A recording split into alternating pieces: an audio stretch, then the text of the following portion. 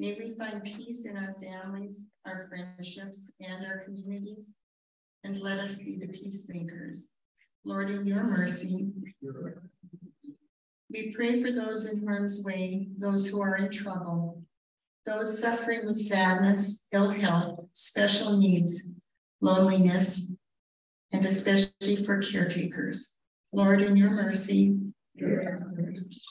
we thank you for our freedom, your forgiveness of our sins, your unconditional love, and for your presence in our lives every minute of every day.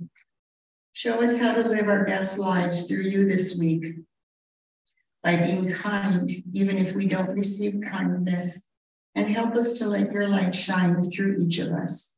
Lord, in your mercy.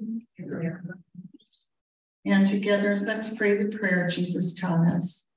Our Father, who art in heaven, hallowed be thy name. Thy kingdom come, thy will be done, on earth as it is in heaven. Give us this day our daily bread, and forgive us our trespasses, as we forgive those who trespass against us. And lead us not into temptation, but deliver us from evil. For thine is the kingdom, and the power, and the glory forever.